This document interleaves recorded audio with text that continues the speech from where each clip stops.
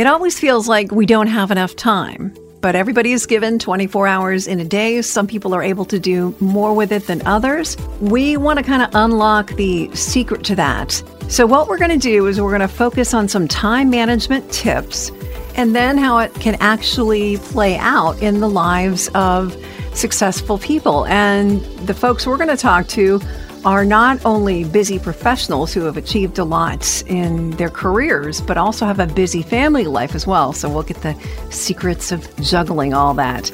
I'm Sandy. On behalf of Lene and I, welcome to Imagine Yourself podcast, where we help you imagine your next chapter of life with grace, gratitude, courage, and faith. You will be hearing from Mark Esley and Gail Perry Mason on their secrets. But first, we'll uncover a few of our own from the episode. Mastering time management is more than learning a few tips. Let's use this episode to help us make time work for us instead of letting time slip away from us. I like it because I feel like people that have a handle on time management have the pathway to be their most successful and happy selves. I know you have been doing some serious deep dive into time management, Lene, and I am waiting to hear what you got. Oh yeah, you all are going to love the easy, specific, and profound new ways to bend time and stretch time to your own advantage. We're going to time travel? We're going to time travel, honey. But first, we need to know how to do that. We have to approach the art of time management from two different directions. Actual practical tips and the deep psychological reasons that we have that cause this sabotage of our time. Which one do you want to start with first? Well, I think what people are looking for is a little of both, but why don't we get to the tips? For those of you out there who feel like you are just always falling behind, it's a way to catch up, get a fresh start, and yet still have realistic expectations. We can call it like the 1, 2, 3 method. I read about this concept in a book by Laura Casey called Make It Happen. And she said to start your morning and focus on the absolute top 2 or 3 things that you want or need to accomplish that day to make that day a win. So you do those things first, then you can get to the less important or even the frivolous things of the day, but you still have that sense of accomplishment. And if you find yourself getting off course during the day, you need to stop and say, hey, is this what I'm supposed to be doing right now? And then you just get yourself back on track. No guilt, no pain. Yeah, because I think no guilt. It's almost like when you cheat on your diet, you feel guilty. And then you're like, well, in that case, let me just go eat a whole bag of Oreos. And so if you feel guilty about getting off your schedule, you're like, it's blown now. I might as well just go hang out on social media for a while. That's the part that I love about this strategy because you just ease yourself back. You don't eat the whole bag of Oreos. You don't give up on the whole schedule. You just ease yourself back. No pressure, no stress, no guilt. So you're writing these things down and you're keeping them in front of you, like whether you're making a note on your phone or you're writing a physical list. Yeah, and it's something that you have determined at the start of your day that that's what you need to accomplish. Okay. Now, the other part is it's interesting that you mentioned diets and stuff because the second component of this is called Eat the Frog. I have no temptation to eat the frog, although I have heard of the Eat the Frog time management method. So tell me about the background of that because it's really confusing why I would want to eat a frog. It's something that my daughter told me about it because her friend Natalia does it all the time. And it may sound Eats frogs? Yes, she eats 3 frogs a week. What? She takes the biggest, slimiest frog and she eats it. But then, Sandy, all the other frogs will go down so much smoother. So you just start your day by eating a frog and your life will be transformed. Your time will be awesome. So you're not talking about literal frogs here. No. I am actually talking about those slimy, nasty, difficult, important tasks that must be done. Okay. The biggest task of the day, and it may or may not be slimy because some frogs, they're just big, right? And other frogs are big and slimy. Exactly. But regardless, you take that biggest one, you get it over with, your confidence level will soar, your productivity will soar, get that out of the way. Yeah. Okay. Well, I've actually had some success on, I may not have been calling it Eat the Frog, but I moved a major task that I have every day. And I can't do it first thing in the morning all the time, but I do when I can. And it's definitely moved from the end of the day when I would just be not, I don't want to say I would be dreading it, but it would always be hanging over my head. Okay, I got to do this or I'm not finished with my workday. But now, having done that in the first part of my day, when I can, it's a lot more freeing. And you're right. You build self-confidence. Yes. And this can be in your work life or your home life or whichever, but that's just one method. All right. Another one, here's a crazy concept that I put together myself. Take time to make time. I want you to actually sit down and take time to plan your day or your week so that you can weigh out what's really important. What things do you need to remove from your schedule? This could be something that you do every week that you need to stop doing and quit. Or it might be something that's a one-time thing that you realize you really don't need to do. And when you sit and calmly figure out how to do the most things in the most productive way and which things you can cut out, you will save time. It may not seem like it because you're taking out time, but you are making time by doing that. A tiny example is just some people who drive all over the place to different stores and trying to pick up different things when you could have had time to sit down, think of the best route, think of things that you could have ordered online, stores that you could avoid, things you could avoid altogether. Think about how your family members could pitch in. They might be able to pick up something on the way home.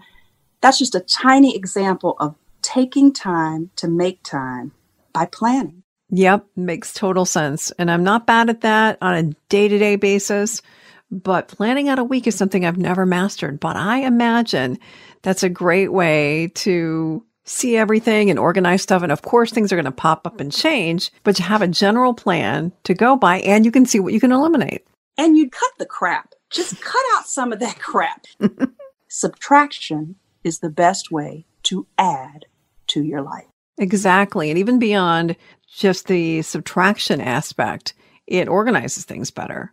Think about how you use navigation, Waze or Google Maps or Apple, whatever you use, and you have to go somewhere and you've never been there before. Would you just say, I'm going to figure it out along the way? No, you would put the address in the GPS. You would take the time and you might even look at the route in advance to see what was along the way, and various apps have ways that you can do that too, right? There are so many little tricks and techniques, but I also told you that we'd have to look at things sometimes from a psychological point of view. Mm-hmm. And I want to get kind of real. Let's ask a question. Do you respect yourself enough to respect and value your time and to make sure that others respect and value your time as well? You would think that people would answer that question, yes, but maybe their actions are saying something else. Exactly, because I promise you, defining boundaries when it comes to your time is not only an acceptable thing to do, but it is a freeing form of discipline and it will make your life better. Because at the end of the day, time management does not mean that you just get better and better at smushing things into your already booked life. It means that you will take the initiative to say no sometimes to some things that either you want to do or that other people want you to do when it's not necessarily the best thing for you to do. You think that's half of the problem with people's crazy lives, right? Overcommitting? I do. In my own life, I've had some people pleaser things going on. And I read this amazing book called The Best Yes by Lisa TerKeurst. And it changed my life because it made me realize that I was answering people too quickly. I would say yes and then go back and think about it and wish that I had said no. Then it's too late, right? Because then now you got to go back to the person and you probably don't want to do that. Exactly. So my new way is I either tell the person no right off the bat, and then I could always come back and say yes. Or I say, you know what? Let me take a minute and think about it and I'll get back to you. Yeah. And then I look at my schedule, I consider everything with no guilt, and I make an informed decision. Which kind of brings me to another thing, Sandy. Here's another important psychology question. Do you ever feel guilty for taking time off and taking a little break? Sure, of course. Who doesn't? But what if I told you that people need to take little breaks and people need to take specialized periods of rest, of restoring rest? Because it may not seem like the fastest way to get things done, but we are humans, we are not robots, and it is an effective way to get that recharge that you need for your system so that you can come back and actually increase your productivity instead of sliding into that 3 o'clock slump. So I suggest to plan scheduled breaks. It really does something to free up your mind, your body, your spirit. I did an entire Bible study called Rhythms of Renewal by Rebecca Lyons that taught us after the rest comes the blessing. You can accomplish more by resting. I think you're on to something there. One of the problems I think we have as a society, and obviously with people working at home, the lines between work and home are blurred even more. And some people might feel like they're never really off the clock. But we need to be. We need to take the initiative to do that for ourselves. Well, I want to give my own personal testimony on this because honestly, in my personal life, God has made me feel that when I took time to rest, He has repaid me back by stretching my time. I had situations where I felt like hours had been given to me. And when I looked at the clock, only 20 minutes had passed and I had gotten a ton of work completed in the time that He gave me as a gift for honoring that rest in Him. Because you have more energy, you have the clutter is out of your head. And yes, you get rid of some of the junk and you are operating on full divine inspiration. And you can be so much more creative and so much more productive. And I truly believe in that as a concept. And it doesn't seem to make sense because it's like you're taking time to rest, but you will get it back a dozenfold. So when you say taking time to rest, let's break that down practically. Now, are you talking about in the middle of your day? Are you talking about making sure you wrap up on time and you're resting in the evening? Or how does that look? We start our day and we have our list and we have our 2 things to do and we've eaten our frog and all of that. How do we put that rest in there? It might be a little different for every person, and you might have to play around with it a little bit because this might be a whole new concept for some people. Personally, I find that after I wake up, it's still about starting and setting that tone of the day. We did a whole podcast, you and I, about setting the tone for the day in your mornings. When you start and you get yourself centered and balanced and on track, that's a very powerful time. But everybody's schedule looks a little different because it kind of depends on who else is in the house around you, things like that. So it all varies, but you've got to find that sweet spot. And the resting, it can be as little as 5 minutes to just get your mind right, get your spirit right, get your priorities right. Because if not, we can just flail out and spin out of control and end up being completely unproductive, distracted, and a hot mess. I hope you found the time management tips helpful. We'll put a link to that entire podcast in the show notes. Now, I promised that we'd hear from some very successful people who juggle a lot of things. We'll be hearing from Mark Estley and Gail Perry Mason. Mark is president and CEO of the strategic marketing consulting firm, The Lee Group. He's also an educator, teaching at 3 different universities, and he is a radio show host. Gail Perry Mason, a financial advisor, executive, author, philanthropist. She's done TED Talks. She's won many awards, and she founded the amazing organization Money Matters for Youth, which helps kids with financial awareness and literacy. They both have a very active social and family life too, so we're going to ask them how they do it all. And let's first turn to Gail. So Gail, I get up this morning and I see your post on Facebook about your crazy day and how you are getting on your knees to get your head straight and pray. And is that your secret? Is that one of your secret weapons in how you get all of the things done that you do? My secret weapon is I start every morning on my knees and then everything goes up from there.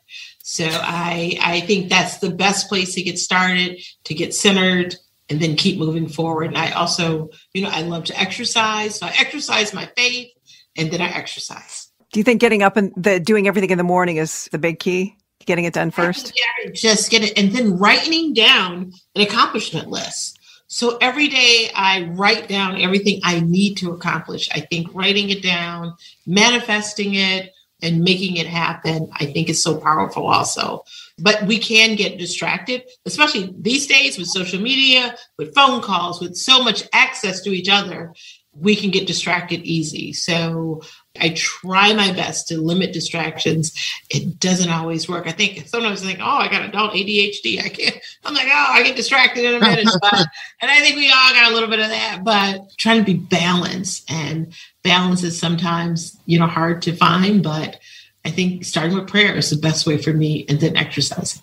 Yeah. Well, now I have a question then for Mark, as far as all of the different things business-wise and community-wise that you have your hands on, and the fact that you have learned so much about, how to be a strong person in your community, in this world because of your father. I want to bring in something that my father used to always say after a hard day of work. And he'd say, that was a busy day. I'm not overwhelmed, but I'm definitely whelmed.